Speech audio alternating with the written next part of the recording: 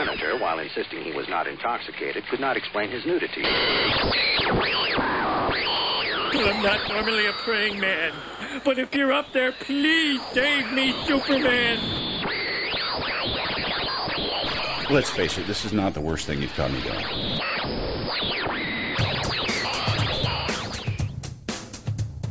Hi, and welcome to the Crisis on Infinite Midlives podcast. I'm Rob. I'm Amanda. This is episode 50. Oh my goodness. 50.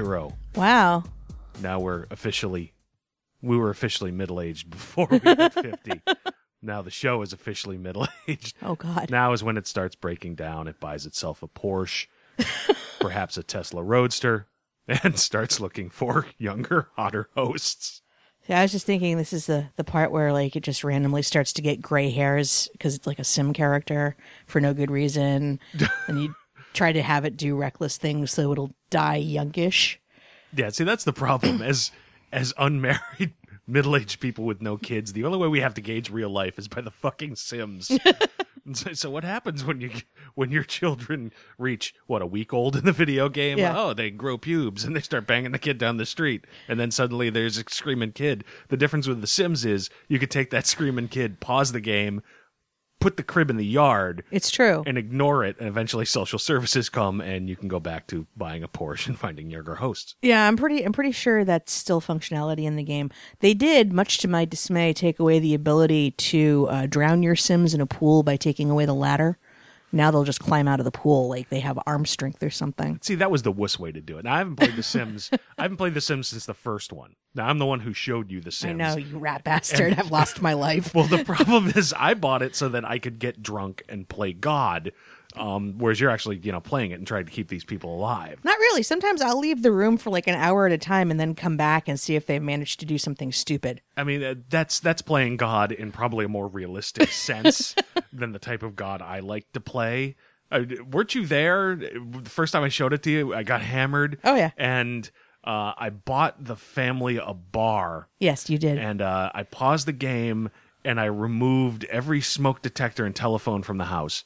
And then I would take all the newspapers that were delivered and put them around the fireplace. And when a fire broke out, I kept the man of the house just at the bar drinking constantly.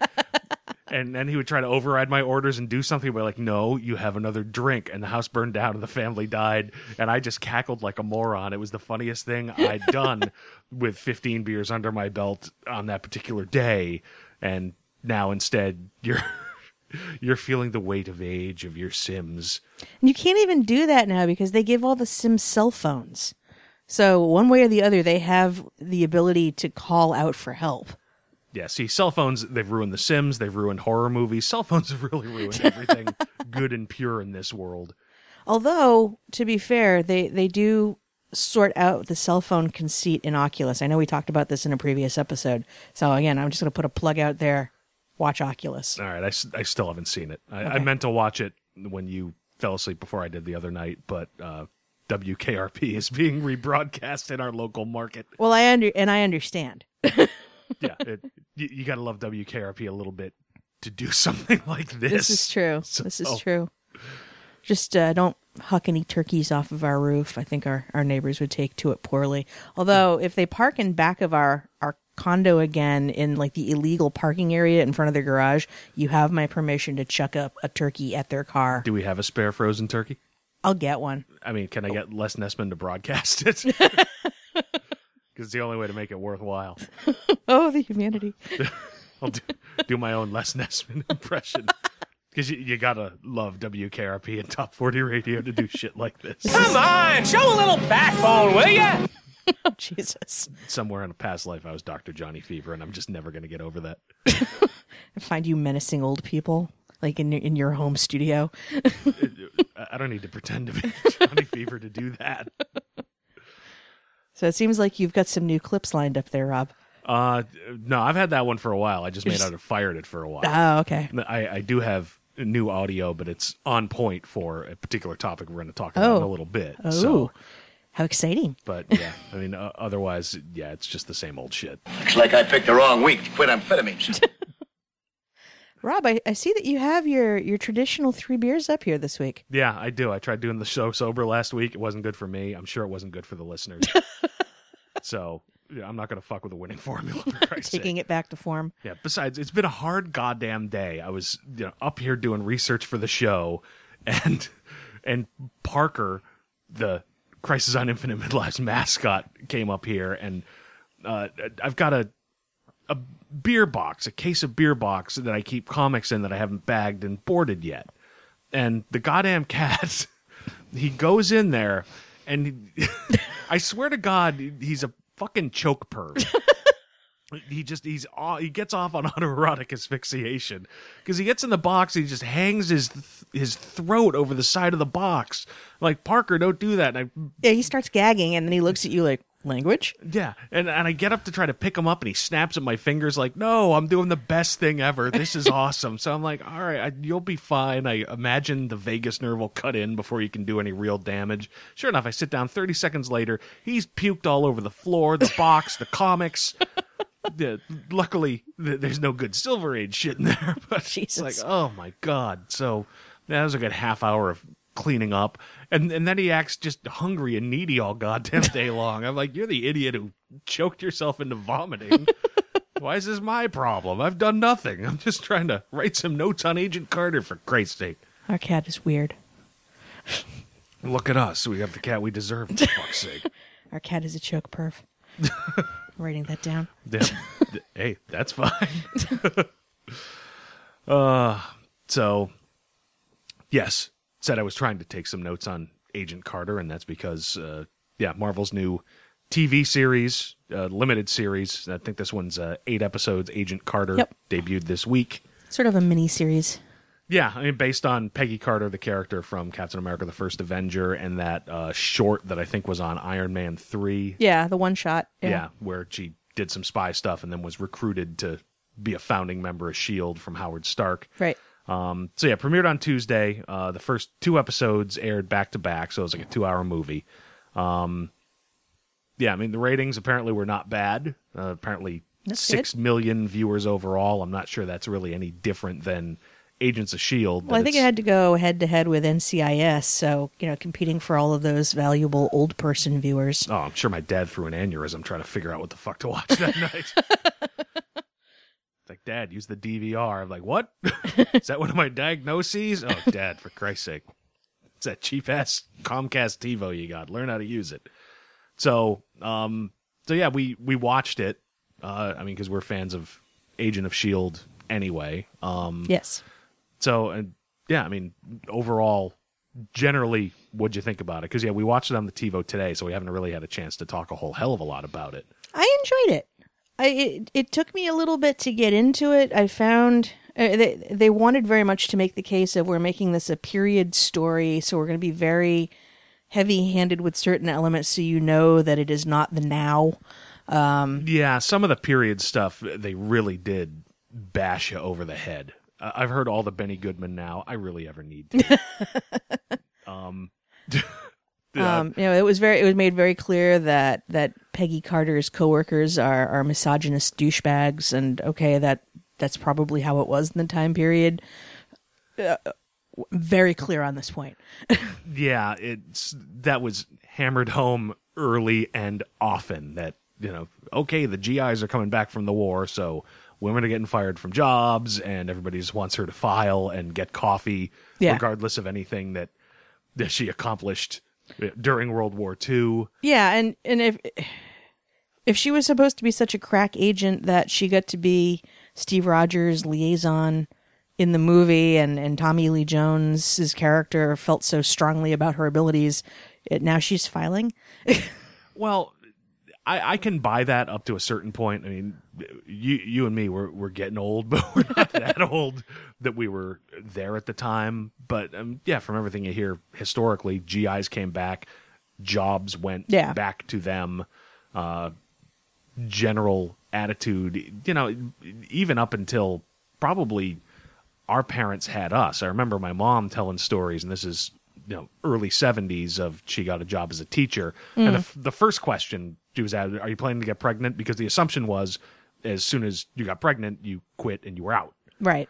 So I can sort of buy that attitude of, oh, well, this is, none of the women are going to be here forever anyway. Right. No, I got it, but it was just it was made very clear and not subtly. Well, yeah, it did kind of remind me of that scene in Family Guy of, oh, look at pictures of my kids, where he's slamming the wallet into the guy's face. Look, it's sexist, isn't it? It's sexist, for Christ's sake. Yeah. Although it does set up, this sort of like, look how clever she is as she proceeds to do all of her coworkers' jobs behind their back and under their nose. But yeah, the question is, is that clever or is that lazy writing?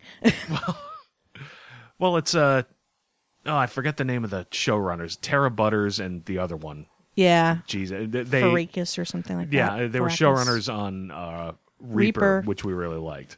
And I think they also were involved with the Law and Order franchises. It's possible. Yeah. There's a cult of TV showrunners out there, and I am not a member of it. I know maybe 3 or 4 of them. So yeah, I mean, not personally. I know of them. Yeah, but you have a show run by women. There will be a more female-centric point of view, and that's fine. Yeah, it's a valid point of view to have for the show. Oh, I don't disagree. Certainly that first episode, it was, yep, okay, I get where you're doing. I got it. For fuck's sake, I understand what you're saying. It's not fair. It's not fair for poor Peggy Carter. Jesus. Although it did lead to one kind of neat moment. I forget if it was in like the first half of the 2-hour thing or in the second half, where there's a particularly jerk-off diner patron that is giving one of the waitresses grief over multiple occasions, and finally Peggy does something about it to great effect with a fork. Yeah, a fork and a brachial artery. I mean, that's certainly a thing. Yeah. It's a felony thing. A thing, indeed.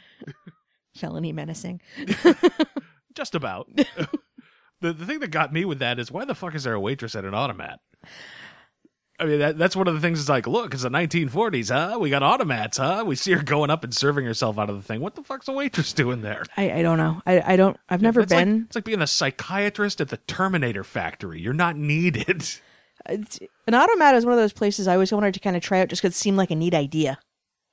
And I hate people, so I could just like go get things. Yeah, anything that removes me from human contact, I'm generally for.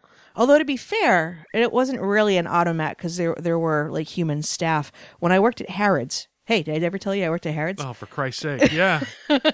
Once or twice, I heard it. I lived in London for a while, and I worked at Harrods. And I was a DJ. And these two topics are why, listener, you should never come to our fucking house. We'll bore you. We're probably boring you now. Anyway, go ahead. But part of the cafeteria for the staff actually had an automat type area. I mean, it also had like cream of Swede soup. That's rutabaga to us Americans. Yeah, thank you for clarifying. Because cream of Swede, that's something very different to my knowledge. Sure it is. I think that's a Thor porno parody, to tell you the truth. Cream of Swede. Write down cream of Swede. That's not a terrible title. But they had a whole bank of automat like options, so you could self-serve and get an egg mayonnaise sandwich, which is their way of saying egg salad. It sounds either better or worse depending on your stance on mayonnaise. You're really selling the English food renaissance I keep fucking hearing about. Like tandoori chicken salad sandwiches. I mean, and pie. It's the only thing that you mentioned that doesn't sound fucking poisonous. Sounds like a biological attack going on to the back of Harrods. To be fair, cream of Swede is not horrible. Don't you look at me and fucking say that. You said you were friends. But I would like to go to a real automat, is what I'm saying. Good luck finding one. But no, that was a cool moment. But yeah, that's all I was thinking of that moment is, why are there people at this automat, for God's sake? All right, so let's get a little more, I don't know, simultaneously specific and general. The show has a bunch of things going for it that none of the other comic book TV shows have going for it right now. And the first thing is, it's self-contained. Yes. Yeah, we've got 7 weeks, 8 episodes, I think, which means it can have a single story, almost an English style. Yep, we're doing this and then we're out. Yeah, yeah. So you don't need to find ways to deal with long-term continuity or casting. Agents of S.H.I.E.L.D., one of the big problems, particularly early on, that I think it had was trying to figure out ways for it to tie into Marvel Cinematic Universe continuity that's constantly changing with all the movies coming out. Right. So, And that show was very Monster of the Week for about the first half of its existence. yeah, and to be fair, in retrospect, it was marking time. It was marking time until it could get to the big milestones of Thor: The Dark World. Yeah. And really Captain America: The Winter Soldier, which had a definite effect on S.H.I.E.L.D., which meant, yep, okay, we can take this and run with it. Right. This one also, it takes place in a specific time and place. And it's a time and place when there aren't any other superheroes. It's true. No, it's true. Although it was funny in doing some of the back research with, like, ooh, who's this character? Is this actually a name of somebody who ever existed in 616? If you, one of the characters, Leak. Yeah. Leet. No, I wrote it down. Hold on. Leet. Not Brannigan. I watched way too much Futurama today. Leet Brannis. Brannis. Is an actual, like, small potatoes villain who shows up once in an old Marvel Yes. comic. I got the details. Would you like to hear them? Sure. He appeared once in All Winners #4. Yes. Which was published in early 1942. It is his only appearance until Peggy Now. Carter. The story was called Crime on the Rampage, featuring the Whizzer, Yep. which was a Flash knockoff who wore a bright yellow costume, which is an unfortunate sartorial choice given his name was Whizzer.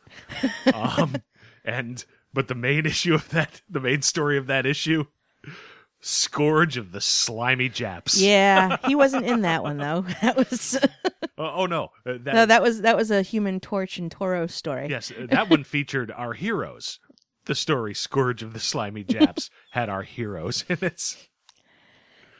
That was the war propaganda machine. Yes, but to get back to your point, it was, somebody clearly has done some research to place this in that time, Right. At least in the Marvel 616. Yeah, which makes me wonder, honestly, though, given that particular issue where this very minor character is pulled from, has, Human Torch and Toro, has the Whizzer, has a heretofore, like, not really talked about super soldier serum character named the Destroyer.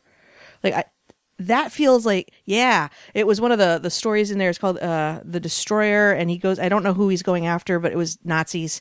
Okay, and it was another super soldier, like... Yeah, like he got some, a not perfected super soldier serum, and he disappears at the end of the Golden Age, so he's out there somewhere.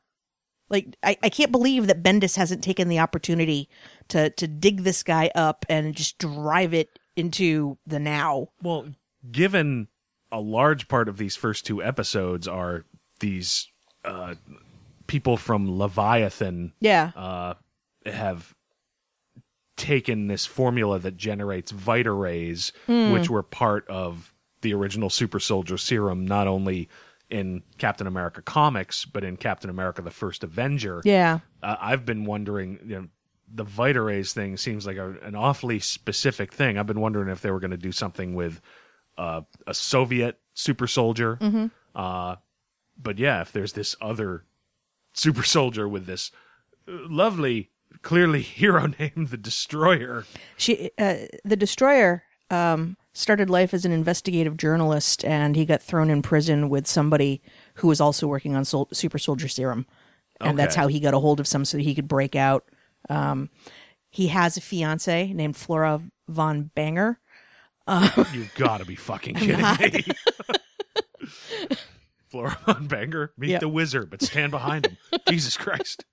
So it feels like they picked a very specific book from which to draw this one little rinky-dink criminal. That's pretty interesting, and because I was doing research on Soviet super soldiers, and the only thing I could find was Red Guardian. Yeah, and Red Guardian has had like 7 different fucking incarnations over the years through the 616, and none of them have really had any particular superpowers, and none have been tied to the super soldier serum. So I'm like, all right, and I put a big question mark next to it in my notes, but it's not a bad. Just connection. Throwing it out there. It's not a bad connection. So that's a possibility.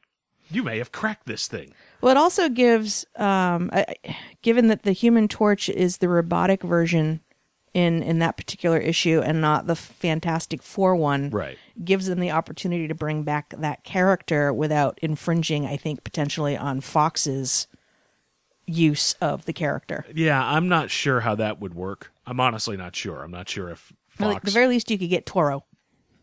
Nobody wants fucking Toro. For Christ's sake. It's true. Yeah. It's true. It's like the most reviled and least utilized sidekick. Yeah, I mean, that's like saying, oh, we're going to make a Robin movie. Really? Are you? Who cares? But yeah, I'm not sure how the rights with Fantastic Four at Fox would work out with Human Torch, because they're completely different characters. Right, even though they look exactly the same. And we've seen a resurgence of the Jim Hammond Human Torch in recent comics. In Robinson's run on Fantastic Four, he's been a part of it. Yeah. So I think it was Robinson's. I don't think it was Fractions. But either way, we've seen him recently. So I suppose that's a possibility. But it's a possibility that is not necessary right now for this show. No, but it's just what do you say, that this is a universe that doesn't really have superheroes now that Cap is seemingly gone. Yeah. I do wonder about, maybe not in this 8-episode arc, but down the line, will we see a nod to a Namor or a nod to a Wizard, oh God help us, or the use of this Destroyer character? We won't see the Wizard. The Destroyer thing might be used as a plot device for this. Will we see other invaders? If Kevin Feige thinks he can make Ike Perlmutter a buck and get him off his neck for a little while, yes, we'd absolutely see it. But right now we don't have those, and that's probably a good thing for this show. I don't disagree. Because, yeah, one of the biggest things early on in Agents of S.H.I.E.L.D. was where are the goddamn superheroes? Phil Coulson was all but a member of the Avengers. He died fighting Loki in front of Thor. He was the motivation for the team to get back together. We can't even wrangle a Skype call from Tony Stark in his new TV show. And this doesn't have to deal with that. Captain America's on ice. And even with Captain America on ice, we saw more goddamn Captain America than we almost saw fucking Howard Stark in the first episode of this show. He was all over the thing. If Chris Evans isn't getting a big check, he's sucking up some minutes of this show. I'm sure he made a nickel. Well, given his contract, he probably didn't. But it's like, oh no, your likeness, we got it. That's ours. We own you, Evans. Yeah. But yeah, he was all over the thing. So the one superhero they can really tie to, they have. They can certainly do other cameos. We started out with Howard Stark. They're exactly long enough to sort of say, oh, I dropped MacGuffins all over the Marvel Universe that you can chase for 8 episodes. Well, let's talk about Howard Stark and how he ties into this, because he's set up something where if it's not going to be a Monster of the Week kind of thing, it may be a retrieve the tech of the week kind of thing. At least up to a point. Yeah. We had the, what the hell was the name of that goddamn chemical? Nitramine. Yeah. Spelled at least 2 different fucking ways in the episode. So we've had that, and some of it's still, oh no, they've recovered it. They chucked it into the bay and it blew up. Yes. So yeah, we'll probably see other similar technology out there. But that's where I wonder about a Human Torch, because that's supposed to be an android type character. And as we're heading into Avengers Age of Ultron, where Tony Stark is going to be building an android type character. That's interesting. I hadn't really If thought Daddy of that. did it first. Because yeah, my gut is to say, no, that can't possibly happen, because Except that we've already explored how Dad was one step ahead of him in coming up with the ARC technology that led to his power source. That's true. With that molecule that he needed. Yeah, that's true. I guess it's possible we could see him. It would seem like an odd thing to chuck in, but then again, why not? They've chucked weirder shit in there.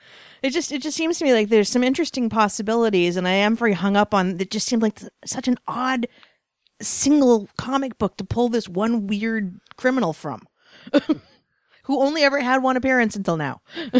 Yeah, and it makes a lot of sense. The more I think about it, we've got the SSR investigating these leaks. If they discover this prototype of one of Stark's bad babies, as he calls them, Yeah. which is, yeah, I created this and it can kind of think and it bursts into flames if it sees oxygen, Yeah. that it could be buried so deep that, yeah, nobody's heard about it, but this plants the seed in this series that Tony then maybe finds early on in Age of Ultron. That's got possibilities. See, look at this. The English degree at work. I know, Jesus, I sit down for like 2 hours on Sunday prepping for this show, and you just whip through this stuff. That's it. You're running the board from here on out. I'm running the board. Oh, God, help us all. I haven't done that since college. Oh, no.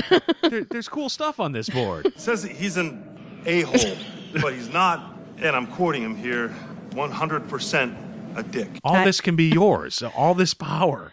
I might be 100% a dick. It's possible. No, I would have noticed. So, yeah, I'm just sort of seizing on this insofar as, there are possibilities that can be explored with hints towards the invaders without necessarily showing the invaders. Yeah, I think I gotta say the ship on the invaders as a team has sailed, just based on Captain America: The First Avenger. Except, and we're going to be talking about the Ant-Man book. That ties into the Ant-Man movie is coming out. The Marvel Agents of S.H.I.E.L.D. comic book that we talked about last week, the whole first page or two is Coulson, and all of it is his infatuation and obsession with the invaders. He's got the stat cards. So they've already, at least in the books, nodded towards, we know that this is a thing that's important to that time period. Yeah, but that also ties directly into the same character's fascination with Captain America in the movies. Because the 616 does not equal... I found this out today. Do you know what the Marvel Cinematic Universe, you know what that universe is? 666, please tell me. No, it's the 1999-99. Oh, really? Yeah. Okay. So if only we hadn't worked so hard on the Y2K bug, we could be living in the Marvel Cinematic Universe right now. Honest to God, it's because, yeah, as soon as you found this character, Leet, yeah, who was... I looked up a couple others, and all I could find was, oh no, first appearance... Earth 1999-99. Yeah, it turns out, at least according to the Marvel Wiki, that's the Marvel Cinematic Universe. Interesting. Okay, so it just seemed interesting to me, and maybe I'm grasping at straws, but... Well, not necessarily. And the sad thing is now I want to get my hands on All Winners 4 and read it, and I probably could have done it for like $200 like yesterday. They might have had it. They might have it over at our local comic book store. Believe me, as of Tuesday, now I've not seen it. You could be the first person who's really made the connection in the comics podcast or press world. Probably not, but this is the first thing I heard about it was when you mentioned it. I haven't seen it on any other comics websites. So believe me, as of Tuesday, if it was a $200 book, it's a $1,000 book now. I ain't spending that much just to get a hint about what this miniseries might have in store. Yeah. Well, and I also don't think that the stories in that particular book lead into what they're getting into with this show. It's just that there's definite characters that could be pulled to effect somewhere down the line in this historical time period. Yeah. It's interesting connections. Yes. And I don't see why these things couldn't hang together that way. So I'm just fascinated by this character, the Destroyer, now, and I'm just baffled that, like, out of all of the characters that have somehow remained dormant and then, or dead and then brought back to life, you have this guy who apparently has been running around with super soldier serum in his veins that just quietly was sunsetted. Well, I never heard of All Winners comics until today. But you've heard of the Invaders. Yeah. And I've never even heard of this guy in conjunction with them, but all of the other ones are in that book too. So I just work here. I can't read every comic in the world. I would love to. I'm tired of working. I just want to read comics. Even these horrible, the Scourge of the Slimy Jap or whatever it was. Jesus. Yeah. But so maybe it was that heavy-handed back in the 1940s. Yeah. Maybe it was palpable slappy in the face. It's very possible. But so yeah, not having superheroes means they can just focus on the SSR. Yes. They can still have cameos. Howling Commandos, this is their prime time. We can still see appearances from them. But, it allows it to just sort of live in its own universe, which I think is going to work for it. And then, when it's done, it's just fucking done. Right. So I enjoyed it. I think it was well paced for the most part. Yeah, I certainly want to see where it's going to go. I think they made a smart choice lightening up the second episode up to a certain point. Because that first one, if you think about it, is really kind of dark. Hi, I'm your heroine, and my job sucks, and they won't let me do what I'm trained to do, and everyone around me dies. And my boyfriend's dead. And I almost called it, though. 42 minutes of her just eating bonbons, sitting by the phone, crying. Or not even crying, just tear. Well, it wasn't 42 minutes of it. It was maybe at 42 minutes, but wouldn't have been nearly as interesting. No. I think they did a nice job of showing that she's got some fairly strong skills, and the gadgets they gave her were cute. In terms of, it was very kind of Bond-like, oh, I've got a watch that can also open safes, and I've got, this light ray gun. It was nice to see sort of old school 60s Steranko shield type gadgets, because that's what it always knockout was. Lipstick and the knockout lipstick actually I had a problem with. They won't let her be a field agent, right? Right. So if all the field agents are guys, why is there a knockout lipstick? Because sometimes guys have to go undercover as girls. I don't know. Did the manly men who were SHIELD agents in 1945 like to roofie themselves? Maybe it was of her own design. Maybe it's something that Howard Stark gave her at some point. I suppose, but I just like... Happy birthday, baby! Knockout lipstick. I just like the combination of, manly men who like to dress up like women and roofie themselves. The safe word's Hail Hydra. Oh, God. And if that was the case, that would really clear up a few scenes in Iron Man 3. So Leviathan, according to my research today, does exist as a thing in the Marvel 616. And it's sort of an Eastern Bloc version of Hydra, and had been headed by one of the various Madam Hydras at some point also. So I wonder if that's where they're going with it in terms of how they'll tie it eventually into Winter Soldier. It's possible. Because this is... We've established over various episodes I'm not the biggest Jonathan Hickman fan. Mm-hmm. So you had discovered it was a thing in his Secret Warriors, which was one of his first books for Marvel. And it was not one that I followed. And it was also the book series that introduced Daisy Johnson, who we now know is Skye. Well, no, that was Secret Wars. Okay, but she's in that with a bunch of other newer mutants that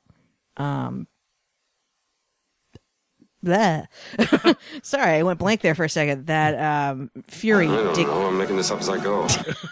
Sorry, I was confronted with this image of Sam Jackson's big bald head, and I blanked on Nick Fury for a second. Oh, Jesus! All right.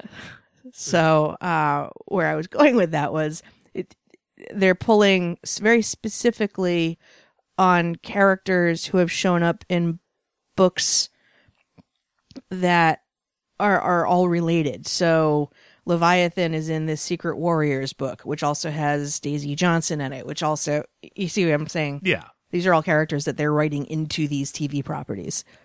Oh, yeah.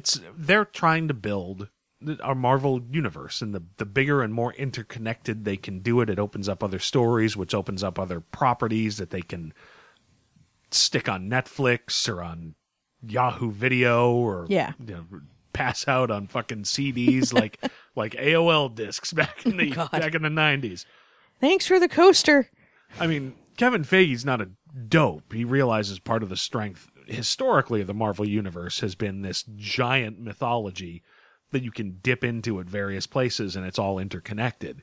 And the more you can build that while still keeping it viewer friendly enough so people don't necessarily.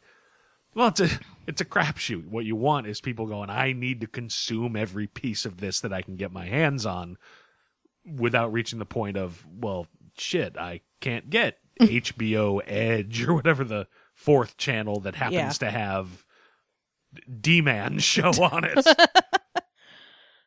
At this rate, we're going to end up with a D-Man show, aren't we? Oh, please God, no.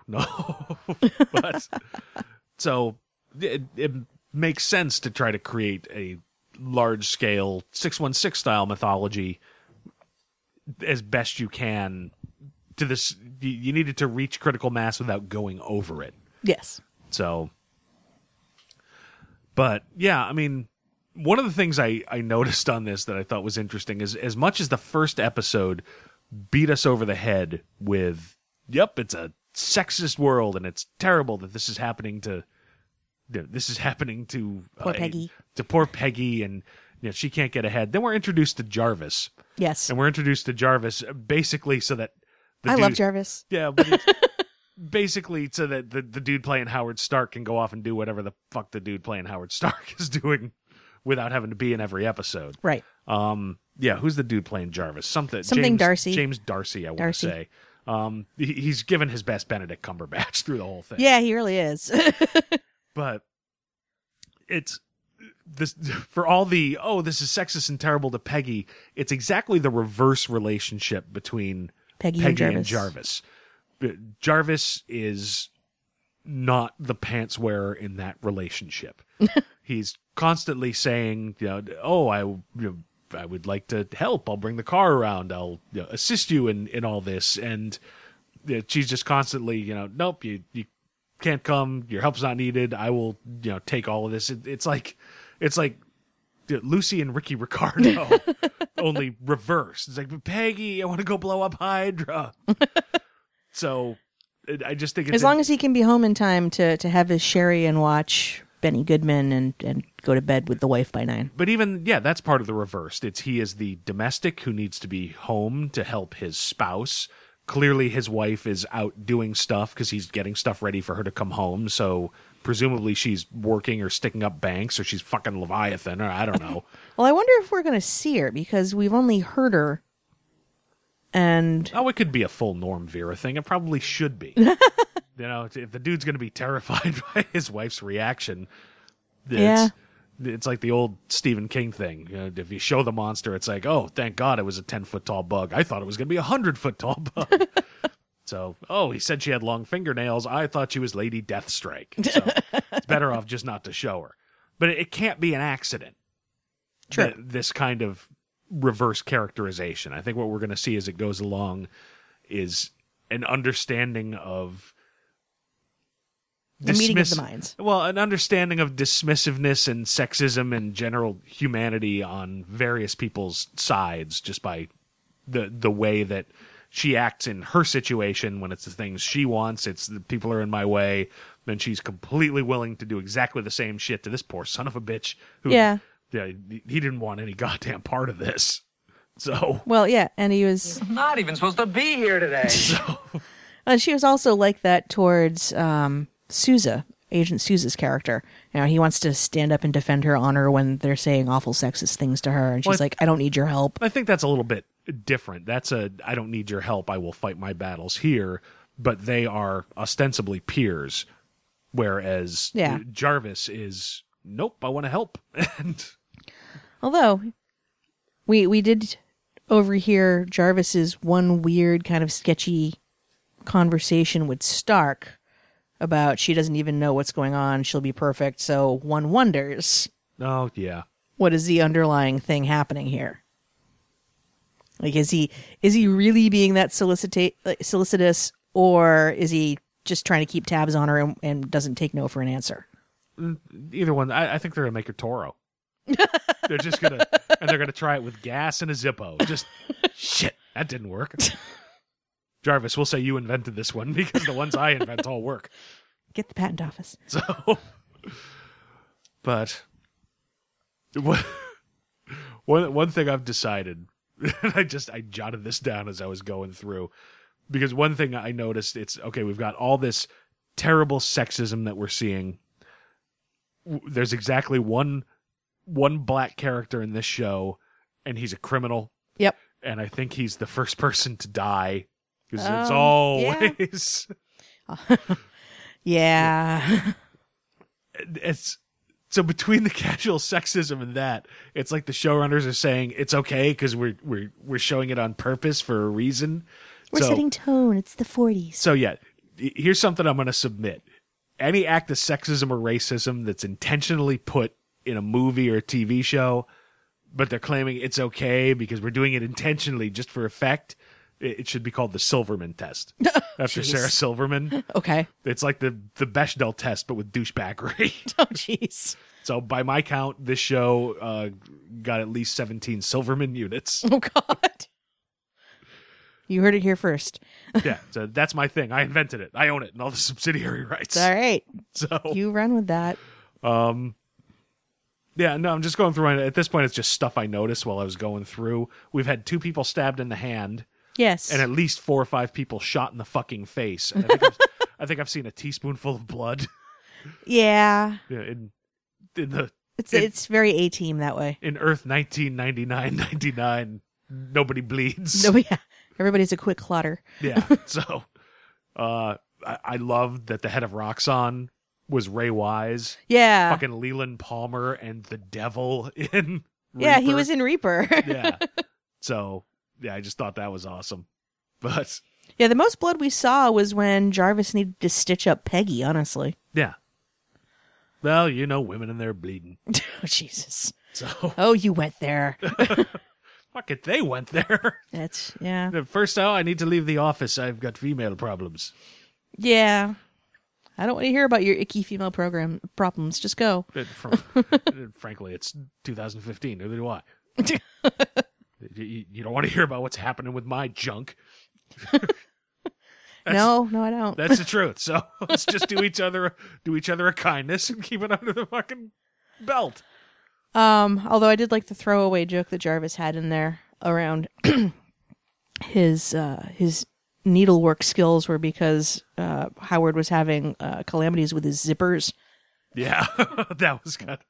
He puts a lot of pressure on his zippers. Yes. But, yeah, I mean, one thing. All right, so the final dude with his voice box cut out was drawing something in the dirt. That's the big cliffhanger clue. And what was it? Yeah. So, what do you think it was? I thought he was beginning to try to draw Hydra, honestly, like the Hydra octopus. To me, it looked like a heart with a ribbon through it. I think he was trying to do a classic Navy mother tattoo. Oh, maybe. Yeah. So I think the head of Leviathan is Bart Simpson from the original Christmas special. Yeah, maybe. But no, honestly, that's what it looked like. And if I'm right, that's the kind of tattoo that you're going to get on an all-American GI who's come home to work on the SSR. And we know that somebody in the SSR is a mole. Yeah. We know. So. And then the question's going to be, my money is actually on Sousa because they're setting him up to be nice guy Sousa. Nice guy Sousa. So Is that like Nice Guy Eddie from Yeah. Reservoir Dogs? nice guy Caliban and Penny Dreadful. Okay. I think it's going to be him. Although another leading contender would be like the lead douchebag agent who was trying to get everybody to do his filing for him. I forget who that was. Yeah. I want to say the actor Chad was- Michael Murray. Yeah, but I forget the character's name. Agent douchebag. I mean, that's the reverse side of the coin, you know. An office full of white guys, they all look alike. Can't tell one from another. Well, see, that's where Sue's disability will make him stand out. Yeah, his leg's a nuke. Oh God. He's Toro. At least they tried to make him Toro. That's where the leg went. Put it out before it reaches the groin. And Peggy Carter can't be Toro because we know she lives into her old age. We've seen it in Winter Soldier. Yeah, that's true. Oh, I hadn't even thought of that. That takes all the goddamn stakes away from this thing. Yeah. Well, you know she's not going to get killed. And she's going to... son of a bitch. Well, and then she eventually gives birth to Sharon Carter, who lives next door to Steve Rogers briefly. Yeah. All right. I hadn't even thought of that. But yeah, now that you mention it, that really sucks the stakes out of it. You know she can't get killed. Mm-hmm. Yeah. shit, the more I think about it, I'm a ruiner. There really aren't all that many stakes to this show at all. Because we know she lives. We know from the one shot that she makes it to become one of the founding members of S.H.I.E.L.D. Yep. We know New York doesn't disappear because it's there for the Chitauri to fucking stomp on in Avengers. It's true. It's true. I'm sorry, I'm a ruiner. Well, shit, I don't know watch this show anymore. It doesn't matter. I do, because I liked it. No, it was a good show. I think it was a solid opening. You know, I'd like to see where it goes over the next few weeks, but yeah, I think with a limited story with no particular need beyond names and references, you know, and a few cameos from some of the bit players in the Marvel universe from around this time. Yeah. There's no reason it can't just be a solid, self-contained, here is a thing that happened. Right. And it's something that you'll never be able to do with Agents of S.H.I.E.L.D. because it will constantly have to tack and switch. And I'm wondering how that's going to work in the long term. They've handled it okay up until the second season, and really it's the best thing that happened to it in the first season, where okay, we have to do something because of Winter Soldier. Great, at least now we have a direction. Now we have for purpose. Fuck's sake. Yeah. So yeah, I think that this show will serve to flesh out how Peggy Carter got her groove back, and yeah, don't ever say that to me again. We'll write it down. she's It's all- not a bad title. She was all bummed out because she had no purpose after the war was over. So now she's getting one. Yeah, and we know that purpose will end with her Becoming moving to S.H.I.E.L.D. a founding member of S.H.I.E.L.D. And eventually we will probably also see her hook up with whoever her eventual husband is supposed to be, who I think is supposed to be a Howling Commando, but I could be mistaken. Yeah, I honestly don't remember off the top of my head. In the Ultimates, it was Bucky, I think. Yeah, it was. So, That was one of the more disturbing things, I think, to read. well, The whole... there was a lot disturbing in the Ultimates. Not as much as in Ultimates 2, or God help us, Ultimates 3. Oh, God. It's Ultimates 3 and Ultimatum are why every time I see Jeff Loeb's name on one of these Marvel TV series, my butthole puckers. It's like, oh, buddy, you've done some good stuff, but can all go horribly wrong. It could. But Could bring back Sabretooth for no good damn reason. yeah. So yeah, over the course of 7 weeks, we'll see Agent Carter take her rightful place, and I can handle being called a sexist dickhead for the next 6 weeks. I am a large, semi-muscular man. I can take it. But waiting on that one. I can see that. I'm also curious, though, to see how this is going to flesh out the time period in this portion of the MCU. How do you mean? Well, in terms of some of the things we've been talking about, clearly we're going to be seeing some of Stark's bad babies. We're going to be seeing how some of that tech plays into what will find its way into S.H.I.E.L.D. eventually, because even if they don't necessarily get to something like an old school Human Torch or similar, I could see them possibly coming up with technology that would lead eventually to life model decoys. Yeah, sure. And from there, that can go in a variety of directions. Yeah, I mean, when it comes to under the hood of this show, that could be one of the most interesting things that it does, is just sort of show the seeds of, in particular, Tony Stark's technology. Because you've got the built-in with Howard Stark on it, and it would not surprise me, just based on what you're saying. You've really convinced me there's a decent chance we could at least see Jim Hammond, the original Human Torch, in a tube. Right. Not even necessarily being the Human Torch, but I created this and it's semi-sentient and it's extremely dangerous, but just to drop that and have, Tony find the notes for the semi-autonomous android. Right. In Age of Ultron. Yeah. And we know that life model decoys are a thing because they referenced them, I believe, briefly in Avengers. Yeah, at the very least, you've reached the life model decoy of Tony Stark. Yeah. Whether it's a thing or not, but one would have to. But that's the interesting thing that they sort of talk about in this particular episode, and when we start talking about Ant-Man, a Stark will come up with an idea, and then they feel almost compelled to have to make it. Yeah. It's a compulsion, and they can't stop until they've done. And it doesn't matter if it's a good thing or a bad thing. He just has to get it out of his system. It's like me with alcohol. Oh God. So, and it's never a good thing. But that's, if Howard Stark is having these ideas, we know that Tony is also capable of having these ideas. Sure. And that's, and we know that in the comic books, that's where we see Superior Iron Man play himself out. In the MCU, what drives him eventually to make Ultron? It's supposed to be altruistic, but how much of it is? Yeah. So, how much is father and our father and son alike? Yeah, that's the one thing this show and the Marvel universe, the Marvel Cinematic Universe, probably have going for it is, since they have to pay Robert Downey Jr. ever increasing salaries just to show up in things. Yeah, you can address his character through his father, who's the actor, Dominic Cooper. Yeah, so just keep bringing him back and just saying, okay, we'll say the nut doesn't fall far from the tree. Yeah, and okay, we'll have him do stuff, and then it can be mirrored onto Tony, right, as we see him. So it's another smart marketing of, you want to learn more about Robert Downey Jr., who you love? Well, watch Agent Carter, and you'll see where some of that stuff came from. Right. So I'm interested in seeing where it goes, because I'm curious about how much of what I'm just sort of theorizing off the top of my head comes to fruition, and how much of it goes in a completely different direction, which would be fine because I like being surprised. Yeah, well, you've come up with some interesting theories, and you've got me half convinced on the Human Torch thing.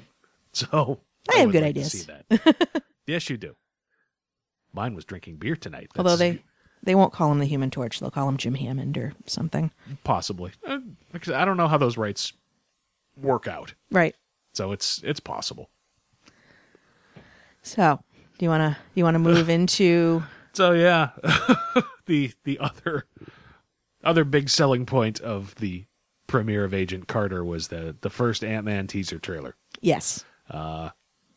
So yeah, they showed it toward the end of the show. Yeah. Yep, in like the last 15-minute block. Yeah.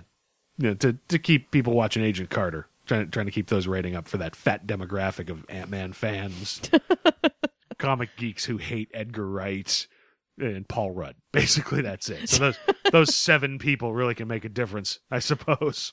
6. I think one of them watched it twice, maybe. Yeah.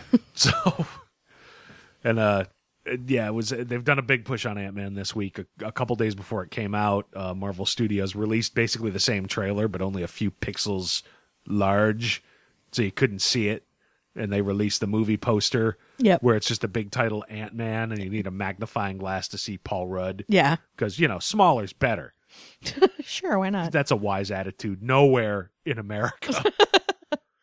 This movie is going to be huge in Texas. Yeah, well, this officially at least makes Ant-Man the first movie where if it fails, you can't say about anybody involved, oh, well, at least they can make it in porn. Not with that fucking attitude. So... Yeah, now I'm curious if there will be a porn parody of Ant-Man. Oh, Christ, I hope not. How could you even... I don't even want to think about how you do that. Because I'm picturing that Jeff Johns scene where he just crawls out of Janet Van Dyne. Oh, yeah. Jesus. God. Oh, stop saying shit. He was like wrong that. and you knew it. That's just terrible. I have to think this way. So let me share my nightmare with you. Yeah, here's the nightmare.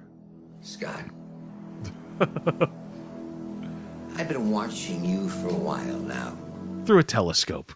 It's not creepy or stalkery or anything. Yeah. So yeah, I'm gonna imagine you've probably seen the trailer. If you're interested enough in comics to listen to this show, then you've probably seen the trailer. But unlike you, I sat down with it and broke it down scene by fucking scene. It's the first thing I did this morning. I got up and went to the computer and went through it.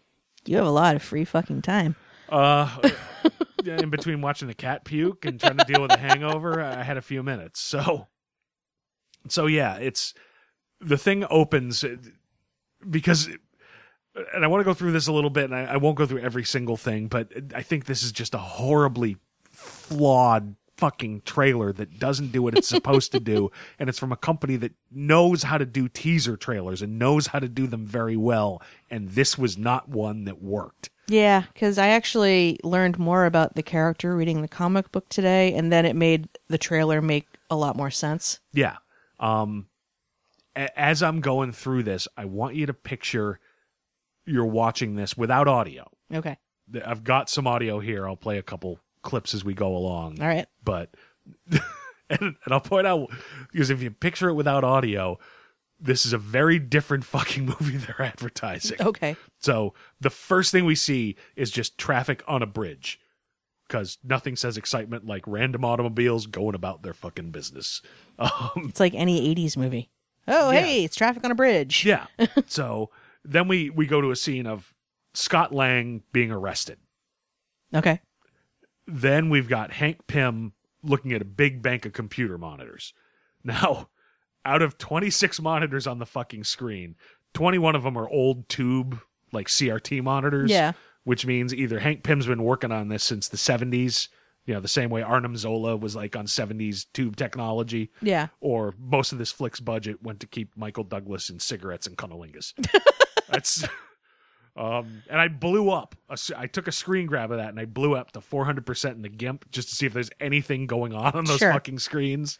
And yeah, all I could see was some car, a bunch of like Iron Man Jarvis style random graphics, and one of them was captioned either BEIN or BCIN. It looked like I don't know what the fuck that is.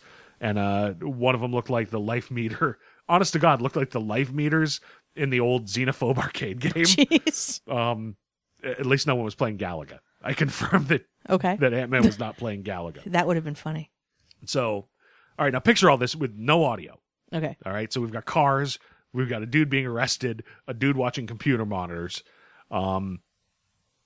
We cut to Scott Lang looking pensive, and then we cut to him in prison. Now, if they stopped here, Ant-Man would have a very different and depressing fucking meaning. Yeah. So, the next scene is Scott Lang driving a windowless, nondescript fucking child predator van toward the Golden Gate Bridge. All right, so this is Ant-Man's looking creepier all the time. Yeah, I think I saw this when it was that episode of Family Guy. Yeah. So then we got to the first view of Michael Douglas's Hank Pym. Yep. Dressed like Gordon Gekko. Yes. So remember when Michael Douglas was Jack Colton fucking action hero? I love that movie. That movie's awesome. Now he's just doomed to play guys who look like they would blame their cancer on eating pussy while smoking a cigarette. Because he's that guy. He just looks creepy. Yeah. So then it cuts to another look at Scott Lang, and then it's the Marvel Studios logo. So we're a third of the way through this trailer. We're about 30 seconds in. This could easily, without audio and without the Marvel bullet, be a movie about this two-time loser with a penis so small they call him Ant-Man being turned out in a federal prison while Warden Michael Douglas just watches him on his security monitors. It's the name he picked up in prison. Yeah. Just watches him on the monitors and maybe touches himself a little bit. Yeah. So 30 seconds in, I mean, anything I've said, am I wrong about how that looks? Oh, no, but I'm just saying, but I'm the bad person for wondering how the porn parody is going to turn out. So, Michael Douglas jerking off, watching Ant-Man on monitors. yeah, all right. Well, based on that, it's going to be a little, yeah, that could work. I don't think I would come, but I know that I would not. So, all right, now I'm just feeling awful. Can I continue? Sure. All right, so yeah, we've got Hank Pym now at a workshop table, and he's inserting something into something else. Inserting, you say? Yeah. So it's either he's working on something, or he's building his dildo, or maybe he's loading the handgun he'll use to take the coward's way out of deciding to be in this fucking movie.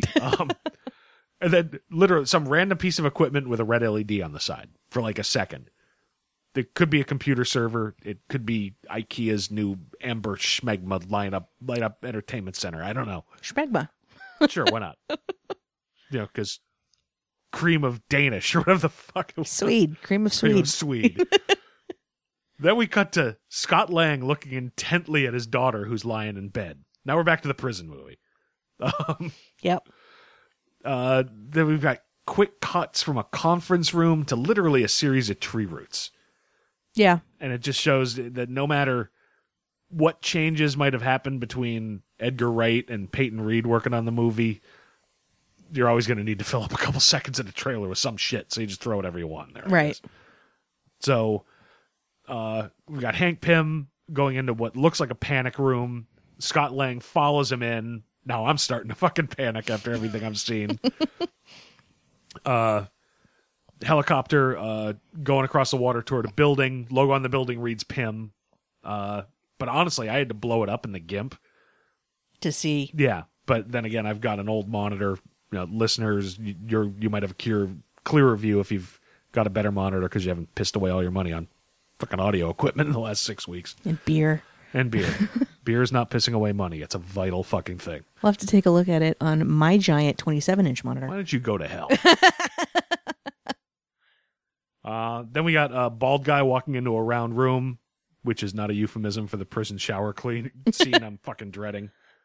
A cut between Scott Lang and Evangeline Lilly. Yes. Now, this is the first adult woman we've seen in this trailer. It's like almost 2/3 of the way through. It's the only indication we have this isn't some horrible sausage fest. Right. And she's wearing a wig that is hair that looks like what Janet Van Dyne used to sport. Yeah. But then we cut to Scott Lang cuddling back on his daughter, so we're right back to Perv City. The shot of Scott Lang opening his eyes. Now, this is why the audio is important. Because on a shot-by-shot basis, now it looks like he's awaking from a fantasy of cuddling up on a 9-year-old. Jesus. And I really want to shower at this point. As a complete aside, his daughter is Cassie Lang. Yeah. Now, isn't she supposed to be an Avenger at some point? She's one of the young Avengers. She's like a giant girl or something? Okay. Yeah, stature. She could either shrink or grow. Because she had Pym particles or because she was a mutant? Because she was exposed to Pym particles, okay. I think. So... Interesting. Yeah. We'll talk about that when we talk about the Ant-Man comic in a few minutes. Okay. So yeah, at a minute 10 in, we finally see the Ant-Man costume. But again, if you don't have any audio, this could easily be the bright red clown suit that Scott Lang uses to just isolate and lure his child victims into his windowless fucking van. So, and yeah, then it cuts to Scott Lang going, and he doesn't buy this bullshit either. I wonder if you got the windowless van from Scarlett Johansson under the skin. Oh, God. That was the worst fucking movie. I've never been so bored in my life. I fell asleep. No, you were lucky. So, yeah, I don't want to get into a tangent about Under the Skin. It got good reviews. Shouldn't. Let's move on. So, yeah, and then after that point, we start getting the cross-cut stuff. Yeah, then we've got, he's actually in the Ant-Man suit, and he shrinks and he lands in that Iron Man pose. Yep. On one knee with one arm up in the air. Yeah, Ant-Man is no fucking Iron Man. You'd have to work hard. Paul Rudd would have to work hard to reach D-Man levels. Yeah. So, the dude with the machine gun, cop cars, Scott gets in the flying ant. We've got a prison yard fight. The obligatory shot of the hero's fucking abs. Yeah. Which we always have to have. Because it's important to have like a strong core to be Ant-Man. Yeah. And then it goes to the big final joke. One question. Is it too late to change the name? Which was... Nope, you're doomed, buddy. Yeah, that's the big joke. So, all right, you watched it. I've talked a lot about it. Let's start with, did it do anything for you? Does it make you want to watch the movie? I could probably wait for it on cable, honestly. Well, I mean, with the show here, we're going to have to go see it. Well, yeah, so there's I no way out of it. I think I want to see it insofar as, at this point, it's either going to be okay or a train wreck of such epic proportion. I mostly just want to know how it's going to fit into the rest of what they've envisioned for this. Was this phase 2 or phase 3 at this point? We're in phase 2 right now. Phase 2. We're going toward phase 3. Okay. How does it fit in? Like, what is so important in this that they had to have it go in a particular direction and bounce Edgar Wright off of it? Like, what is going to be revealed in this that somehow was going to go so wrong that they had to remove right from this. Well, not having seen it, I doubt it would be a case of anything wrong. I think it was more a case of somebody said, this no longer looks like a Marvel movie as we have presented. This is what a Marvel movie is. I suppose. But I just, all right, what is going to happen in this movie that is going to tie into other things? What purpose is this particular character going to serve that we need to introduce this particular character now? Yeah, well, they don't need to introduce this character now. The only reason they're introducing this character is because Edgar Wright wanted to do a fucking Ant-Man movie and thought it would be fun. Yeah. And got Kevin Feige to go along with it and got Perlmutter or somebody to say, yeah, sure, fine, because we've just come out with Iron Man and right now we have nothing to lose. Yeah, but I'm just saying it seems like all of these movies tie into something, like somewhere in their writer's room. They've got Post-its up for every single one of these movies in terms of how it's going to pay off for the big tentpole ones that are the ensemble casts. And I'm sure something was shoehorned into this. Yeah. Even if it was something small to move whatever master plot they have in mind constantly moving forward. Right. It didn't, whatever it is, it didn't need to be here. I've not read the script. I just sort of believe, based on what I've heard, this was supposed to be standalone. Yeah. And yeah, it's for whatever reason now it's okay, we're just going to keep on doing it. We spent enough money. The people who really wanted to do it aren't involved anymore. But even outside of that, just as a trailer, I'm trying to figure out what the hell Marvel was going for here. Yeah, this is, like I said, it was almost a dramatic trailer with one or two funny lines. And they were really just sort of gently funny. I mean, if you follow the bad comedy rule of right. You got a bad comedy, all the good jokes are in the trailer. That means one of the two best jokes in this movie is Paul Rudd going, huh. That's not a good fucking sign. And then asking if the name can be changed. Yeah. And if you compare this with the original teaser trailer from Guardians of the Galaxy, right. which was another case where nobody knows these characters, and that one was only a minute long, because I went and hunted it up again today. And it was that scene of Chris Pratt just sort of acting like an incompetent, going, whoa, man, yeah, that opening scene. Yeah. Demanding that Ronan's minion call him Star-Lord, flashes to all the characters, cuts to John C. Reilly saying they call themselves Guardians of the Galaxy, and then the big joke line. A bunch of a-holes. And, yeah, cuts to all the characters real quick, goes to Hooked on a Feeling, and you're out. You know what you're dealing with there. It's a movie that has action, that's not necessarily taking itself really all that seriously, and shows it's going to be a lot of fucking fun. Yeah. With this, we've got a convicted felon and a fucking failure as a father who gets a chance to ride an ant. And he's kind of a cock about it. I don't like the name. The superpowers you're giving me, can I have a better name? Okay, Micro. So I mean, as a trailer, this just feels like a failure to me. Yeah.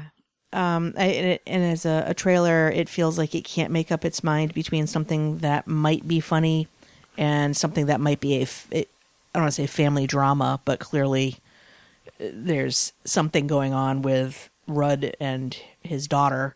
Yeah.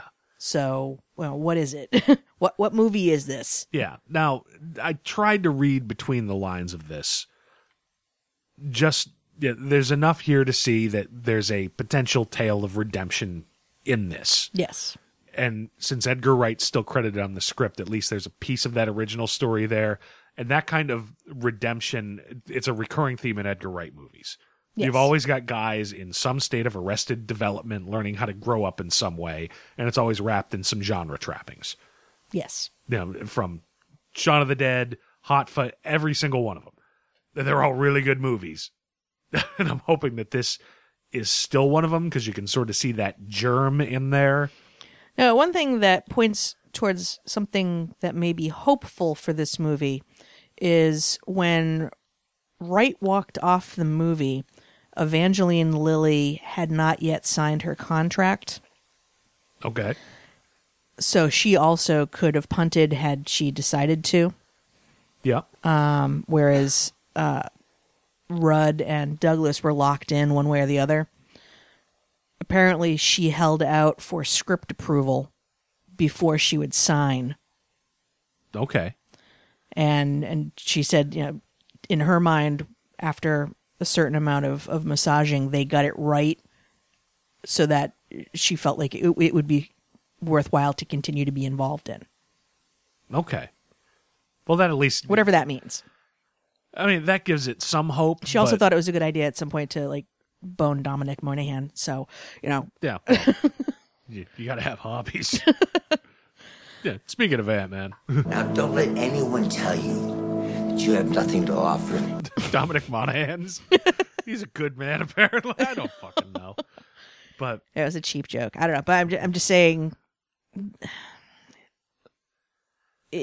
It's a hopeful sign, perhaps. I mean, it's a somewhat hopeful sign, but was she interested because of the original script? Was she threatening to walk if the original script didn't come back? It was something like that. She was invested in what Edgar Wright wanted to do with it. So I suppose there's possibilities there. Look, we're going to see it one way or the other. Yes. Now, if not, just because we will probably... It's almost the law. We have to review it on this show. I'm just surprised she's got enough clout that she's got script approval, ability. Didn't she just come out of The Hobbit? Yeah, I suppose. So, that's a reasonable hit under her belt. Okay. So, also, who knows? You can't believe every goddamn thing that you hear from Hollywood Press, for Christ's sake. True. On paper, we're Hollywood Press. Oh, I'm God. 3 beers in. I don't know what the fuck I'm talking about. So... I just had a completely unrelated thought on Agent Carter, but when we get done with this, I can. Okay. But yeah, I mean, just the seriousness of this trailer trying to present, hardcore redemptions. You can't take Ant-Man seriously. No, you're not supposed to. Not in the 21st century. A guy who shrinks has limited use. You got your Fantastic Voyage situation and a guy fucking around inside of a machine, and that's it. Yeah, he's at best, sort of the running joke of the Avengers. Yeah. And at worst, he's, Ultimate's Avengers, Hank Pym, or when he's Scott Lang, he's the irredeemable Ant-Man. So that has to be tongue in cheek. No, that was Eric Green. Oh, I'm sorry, you're right. But how much of a tenure does Scott Lang have? He shows up. Well, he was in time for No More Mutants, like the end of Avengers Disassembled. No, he was around in the 70s. Okay, he gets killed though during House of M. No, he gets killed in Avengers Disassembled. Disassembled, all right. Yes. Sorry, the trade had been in our bathroom. I had read it. Yes. So yeah, I mean, Ant-Man really hadn't done anything for several years until Bendis brought him back to be Jessica Jones' love interest before Luke Cage in Alias. Right. So he really hadn't been doing very much. Oh, now I wonder how that ties into the Netflix thing, because the Netflix thing for AKA Jessica Jones is now being pushed back from its original release time because it hasn't even started filming yet. So I'm wondering if there had been a plan for him to cross into that Netflix series. It's possible. I mean, with Chris Evans having half of the first Avenger being put in Agent Carter this week, I'm sure Paul Rudd's contract allows him to be forced to show up for at least 3 days shooting on any Marvel project. Yeah. If Kevin Feige wants to make a homemade porn, it'll be star-studded. Let's put it that way. No Anchorman 3 for you, Paul. Oh no, Marvel needs your ass in the Balkans. Yeah, literally your ass. We're going to bring it over there. But yeah, shrinking characters, you can't take them seriously. The Atom was part of one of the biggest crossovers in DC in the mid-2000s. Identity Crisis. Right. And what the fuck did he do there? He wandered around a carpet looking for evidence. Yeah. And then he shrank himself into oblivion out of self-pity. That's all he fucking did. That's true. That's true. What would Ant-Man have done in the Battle of New York? hid. Yeah. And, don't worry, ma'am. I'll crawl inside that lock and let your cat out of the bathroom. It's silly as a super... I suppose he could get really, really tiny and get into like the Chitauri dragon ship and blow something up. I don't know. Yeah, and flying his little flying ant up into space. Onward, my steed! I mean, there's a reason Hank Pym has, off the top of my head, come up with 4 different identities to get himself away from Ant-Man. True. Oh, the one thing they do show in this, they didn't show in this, but they've been showing it in some of the other promo pictures, is so they'll be debuting Ant-Man and his armor in this, and Yellow Jacket and that armor. Well, Yellow Jacket, I think, is supposed to be the villain. Yes. But I'm wondering if Evangeline Lilly's character ends up getting that armor and becomes some sort of wasp. Well, I think she's supposed to wind up, being some sort of wasp. Yeah. I'm not sure if she gets that armor or gets her own stuff, or I'm not sure how that works. Interesting. Yeah, I don't know, just as a trailer, it was not that exciting. And the problem is, I will admit, I got a chip on my shoulder about this movie. Oh, yeah. I wanted Edgar Wright's Ant-Man. I was psyched about Edgar Wright's Ant-Man. That's not what we're getting. They could turn it around and blow me away on it. Yeah, but Jesus, I'm not seeing it here. And I want to believe I've been a Marvel fan between the comic books and the TV shows in the 70s and these movies for long enough that I want to believe I'm not sitting here going, God, I hope this fails because of what happened with Edgar Wright. I'll grant it's possible. Yeah. I don't want it to fail, though. I want it to at least be meaningful. Well, I'd love for it to actually be I'd love for it to be awesome. Yeah. Jesus Christ. I'm old enough. I remember where you couldn't suck a dick to get a superhero movie. They weren't around. Yeah, Howard the Duck was a big fucking deal because at least it was a comic book. Yes. I don't want them to start sucking. I don't want to go back to those days, but I got a bad feeling about this. I mean, I think down the line, if we have some sort of, an infinity gauntlet kind of thing, the potential for, Chris Pratt and Paul Rudd to have witty banter in some random scene is good. But yeah. But otherwise, I can't see how this is going to fit in beyond it was going to be really cool when Edgar Wright had ideas. Yeah. And now, meh. Yeah, look, I'm hoping the movie is better than I think it's going to be. Yeah. This was not a really great trailer. I mean, I'm rooting for it insofar as I like Michael Douglas. I don't want to see him in something that sucks. Oh, you're wicked late. And this is not the one. Oh, I mean, I've seen him in things that suck. They make me sad. That's my point.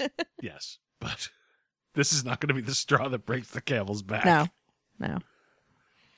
But it'll probably still keep him in cigarettes and cunnilingus. That lucky son of a bitch. All right. So how are we doing on time? It's 1:18. Okay. All right. So I had my random thought though. Yes, back to Agent Carter. Agent Carter. Because I meant to bring this up before, and then we can go on to talking about the comic books. The one thing that they did point out was they caught a picture of her when she was dressed up as the Blonde, when she went to the club to go get the weapon from the guy who eventually dies. Spider, yeah. Spider. It was played by Bubs from The Wire. I finally figured it out. Oh, okay, cool. Bubbles. Yeah, so. But the photographer can't get her face, so all they have is this blonde in this really pretty dress from the back. But if you look closely in the picture, you can see the bullet scars on her shoulder, which they made a point of showing at the beginning of the episode when she was getting dressed and ready for work.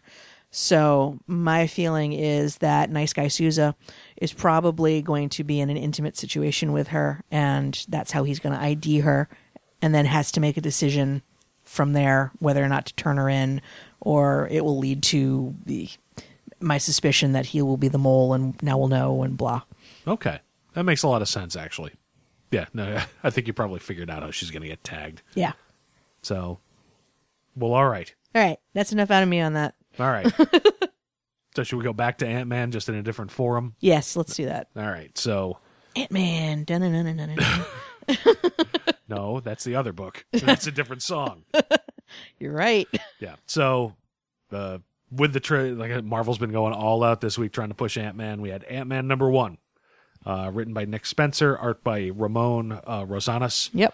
So yeah, this is sort of if you're not familiar with Scott Lang as Ant-Man at all, this is a good introduction, and that introduction is he is a fucking loser. He's a loser. His wife's keeping his daughter away from him. He's never followed through on anything in his life. So he's trying to get a fat head of security job from Tony Stark, and he will do anything to get it, just not necessarily to keep it.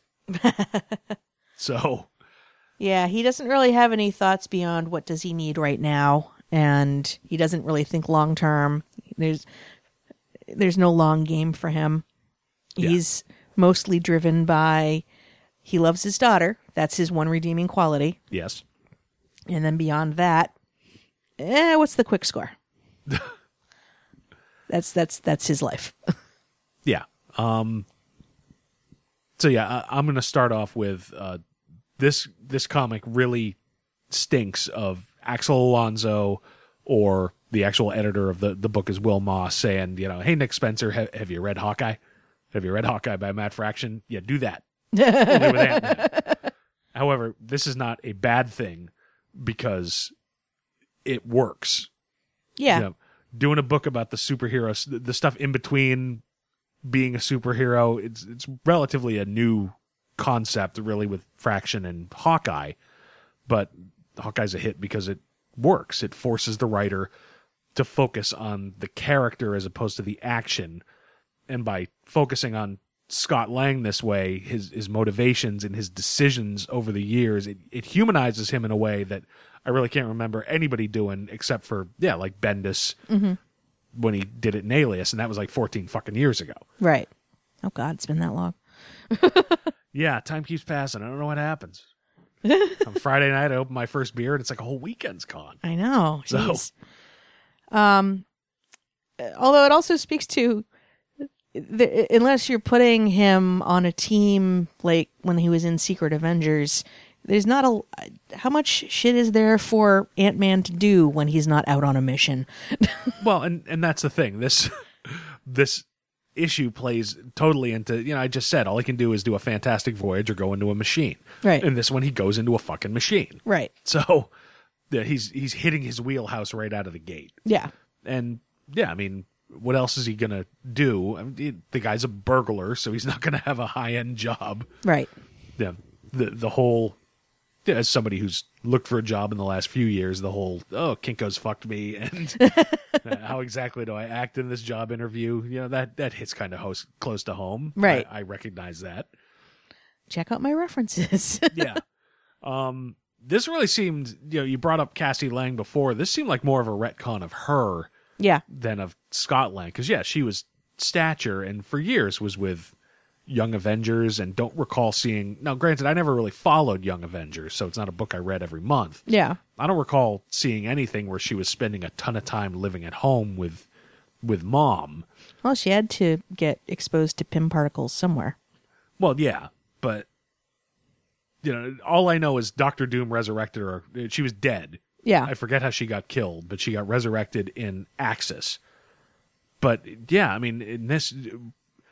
And it's only been a couple weeks since she came back. We've got no indication she has any powers. Right. No indication she's ever had any powers.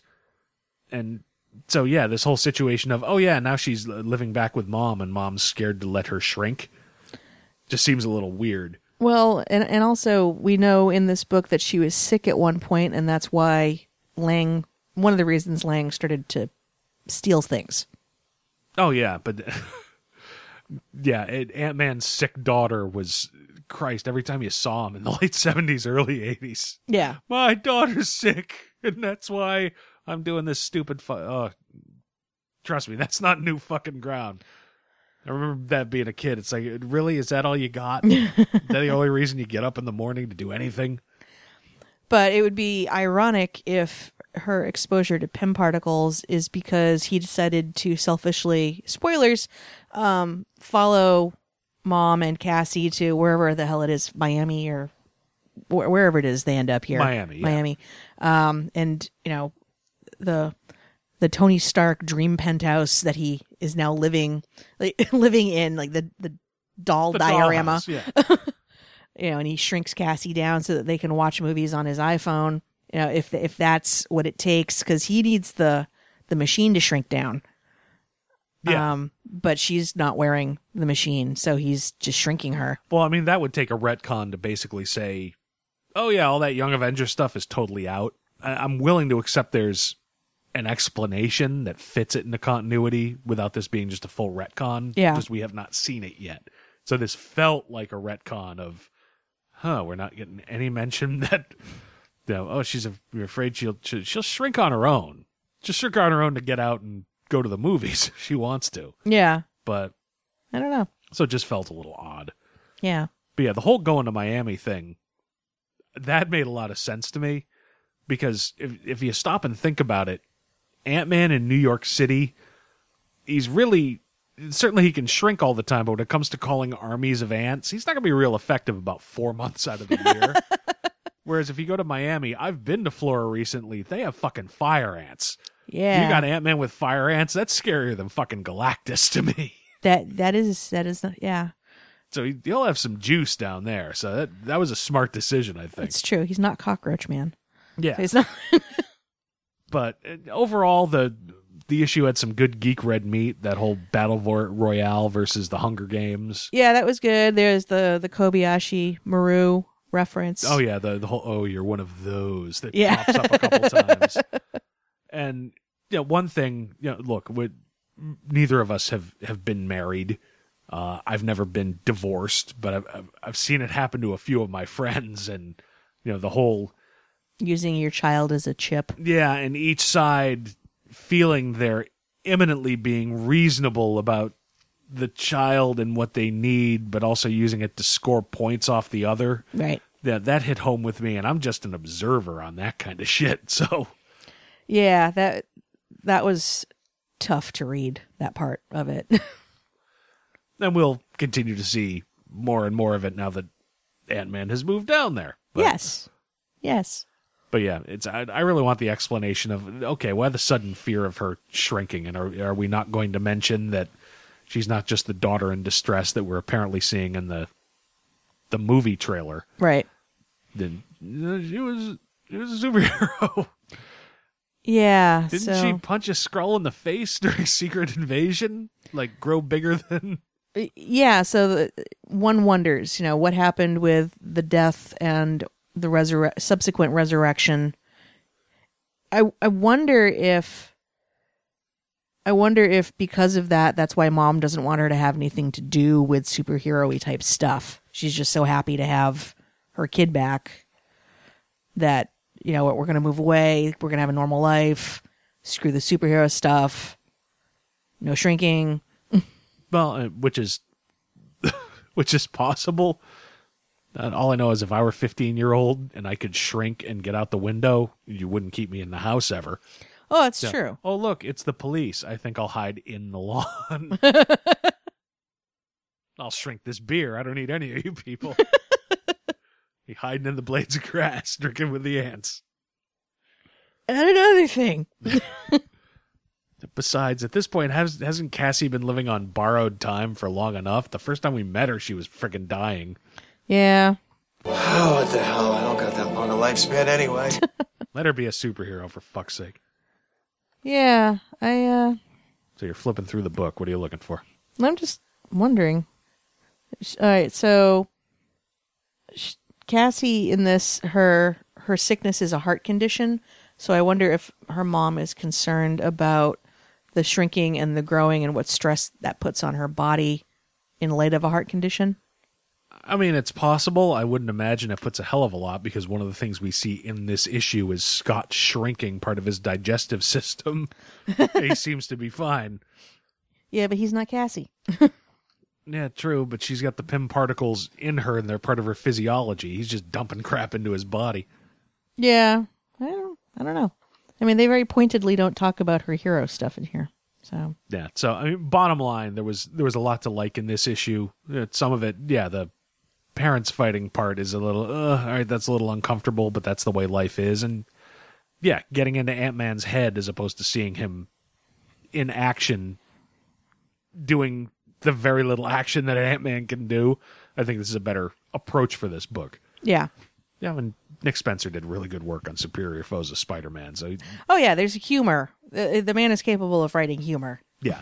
So, and one of those foes shows up in here because Beetle. Yeah, that's right. I forgot he just wrote her in that book. So Beetle tries to get into Tony Stark's pants. Oh, she succeeds. And then tries to kill him. Must be a day for Tony. It's a day. So yeah, this is a good one. And yeah, if you like Hawkeye at all, then yeah, it's a similar kind of take on another certainly lower list than Hawkeye, but another I'm barely powered and I'm just trying to get through my life. So, yeah. And a well done version. Doesn't really feel like a knockoff. Right. So yeah, this one was definitely worth reading. Okay.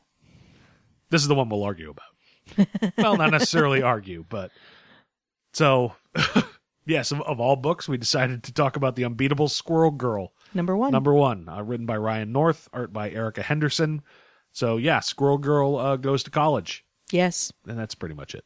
I think I was aware of this, but I found it kind of funny in light of the fact that she's, Squirrel Girl. Hold on, I'm going to need this to talk about this book. There we go. Try not to get beer on your equipment. No. Trust me, it's going to be fine. She's apparently been secretly living in the attic of the Avengers Mansion. Yeah. Like a squirrel. Like you get squirrels in your attic. Yeah. Shit, I didn't even think of that. But yeah, that works. So. But there's stuff to like in this. It was fluffy. It was fun.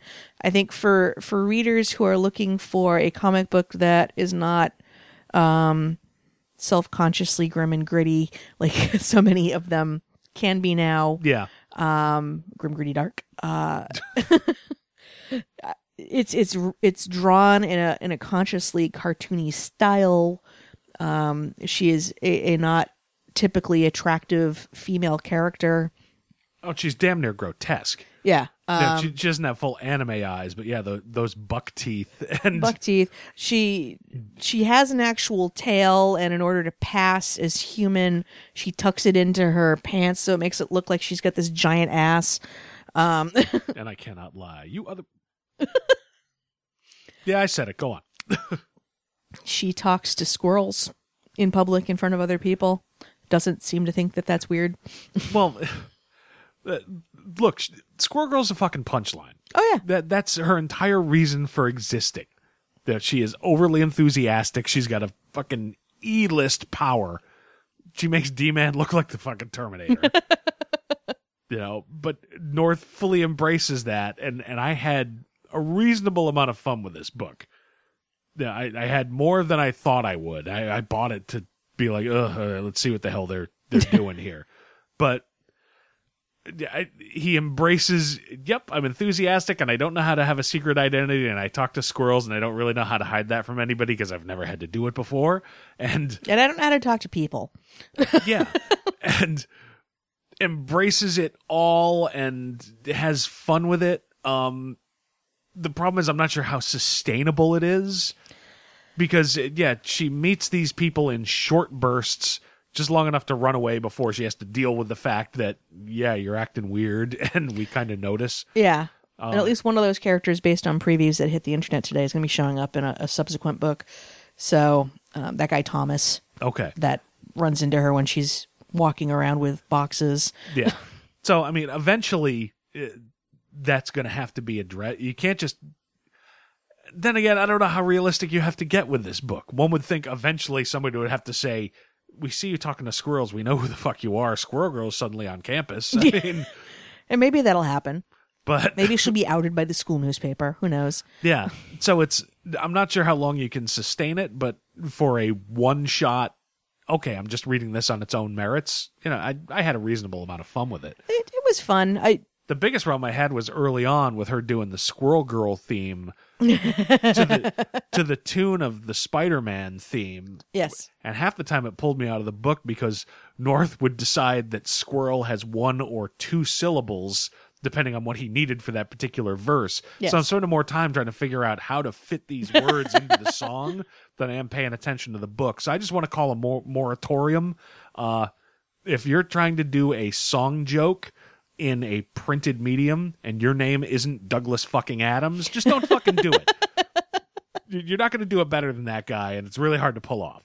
So I had less of an issue with that than I did with the need to put some sort of joke at the bottom of every page, because not all of them worked. Some of them were better than others. Yeah, I didn't notice that at all until I was just about done with the book. And I generally like that kind of thing because it reminds me of 70s Marvel Comics. Yeah. And the Defenders use that. Yeah, the Defenders did it really well. Yeah, Matt Fraction's Defenders, use that to great effect. And this one, the font and color they used, you almost couldn't see them. So they were really hard to read to begin with. Yeah. So yeah, if you're going to hide them like that, they should really be almost nuclear jokes at the bottom. And they were okay, but... Right. No, a nice little Easter egg, but not necessary.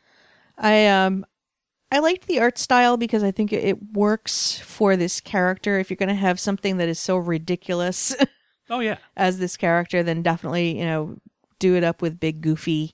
This is not one where you're going to be like photo referencing. Yeah, don't give this to Mike Deodato. He did it right with Squirrel Girl and New Avengers. That was a very different kind of thing. So yeah, no, I like the art in this, and I think it worked. And I think it hit that level of cartoony where it didn't go full manga. Right. And also recognized this is not going to be an attractive human being. Well, it made me think of the art in Chew, the comic series. I can see that. Yeah. A little bit. It was a lighthearted book. I don't think I liked it as much as you did overall. Just I thought some of it in terms of pacing kind of dragged a little in her fight with Kraven. See, I kind of like that resolution because realistically, Squirrel Girl cannot and should not be able to take anybody except the lowest street mugger face which to she face. which she does in the first couple of pages. Yep, which she does, and makes them rethink their life choices, which I kind of thought was cool. But I felt I didn't feel like that whole sequence with Kraven was ultimately satisfying to me. It felt like I either wanted to see some kind of like smackdown, like definitive smackdown, or I would have liked her to have realized earlier on the little conceit they had with the trading cards that were the unofficial Deadpool supervillain cards. The Deadpool supervillain cards are awesome, and I want them. Oh, I want them. But I would have rather she came to that understanding sooner in the book, so they maybe could have done something more with the roommate, or apparently they're going to introduce Galactus as soon as next issue. Yeah, talk about fucking escalating quickly. Yeah. So that's why I said I don't know how you sustain this. Yeah, go straight to Galactus and then thank you, I'm out. Yeah, there's issue 3 is supposed to be some sort of giant green ape. I saw one of the upcoming covers. That wouldn't be the Hulk, would it? No, it was a green ape. Okay. Just checking. I'll see where it goes. I think if they can just sort of work on the overall pacing of the storytelling. Yeah, look, I'm not going to recommend you throw this on your pulls. Because like I said, I don't know how you sustain this in any way. I'm not sure the second issue is not going to be exactly the same as the first. I'm not sure it's not going to get old real quick. But I had fun with this first one. Yeah. Trying to talk Kraven out of hunting, as opposed to actually hunting. I was halfway through. I need you to be the Ant-Man.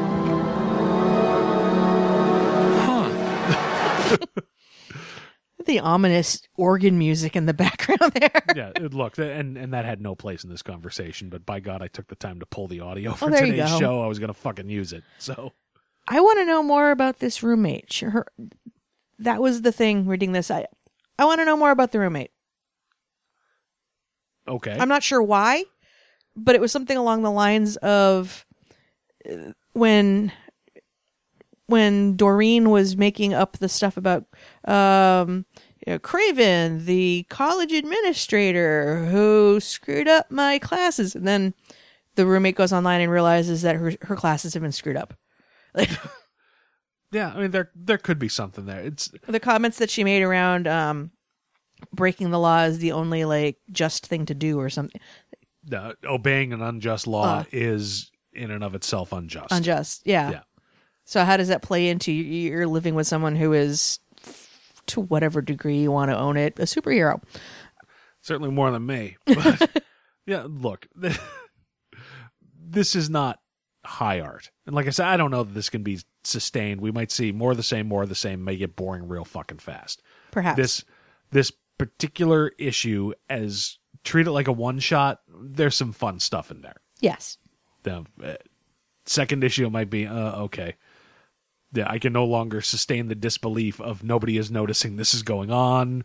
Escalate into Galactus might be a bridge too far. I don't know. But as a one-shot, I almost wish it had been a one-shot. Then I could just say, this is fun. Comics are supposed to be fun. This one's just big, stupid fun. Yeah. Just get past the goddamn theme song and the music jokes, and you'll be fine. I'm certainly not going to say throw it on my polls, but this particular one, if you haven't picked it up, flip through it at the store. It's fun. Yeah. So, anything else on that? How are we doing on time? That's pretty much all I have to say about that. I will say, if you read this and you decide that you like it, then you should, if you haven't already, go find Scotty Young's Rocket Raccoon. Yeah, also a lot of fun in a similar vein that has sustained itself very well over the 4 or 5 months it's been going. Yes. So, all right. Anything else? Nope. I think that covers everything that I wanted to talk about. All right. So, I guess that will close it up. Yeah. You can, don't know where the fuck you found this show. The Intertrons. Yeah, but you can always find us at our home website, crisisoninfinitemidlives.com. We are on Facebook, although I don't know what the fuck the link to that is. There's a link off of our homepage. Yes, and we don't update nearly as often as we should, but we do get messages through it, so you can certainly get in touch with us through that. We are on Twitter. No, I don't know the fucking Twitter handle. Just say the goddamn Twitter handle. At Infinite Midlife. Yes, thank you. We are available on iTunes. If you find us there, do us a favor, shoot us a review. We're on Gmail, crisisoninfinitemidlives@gmail.com.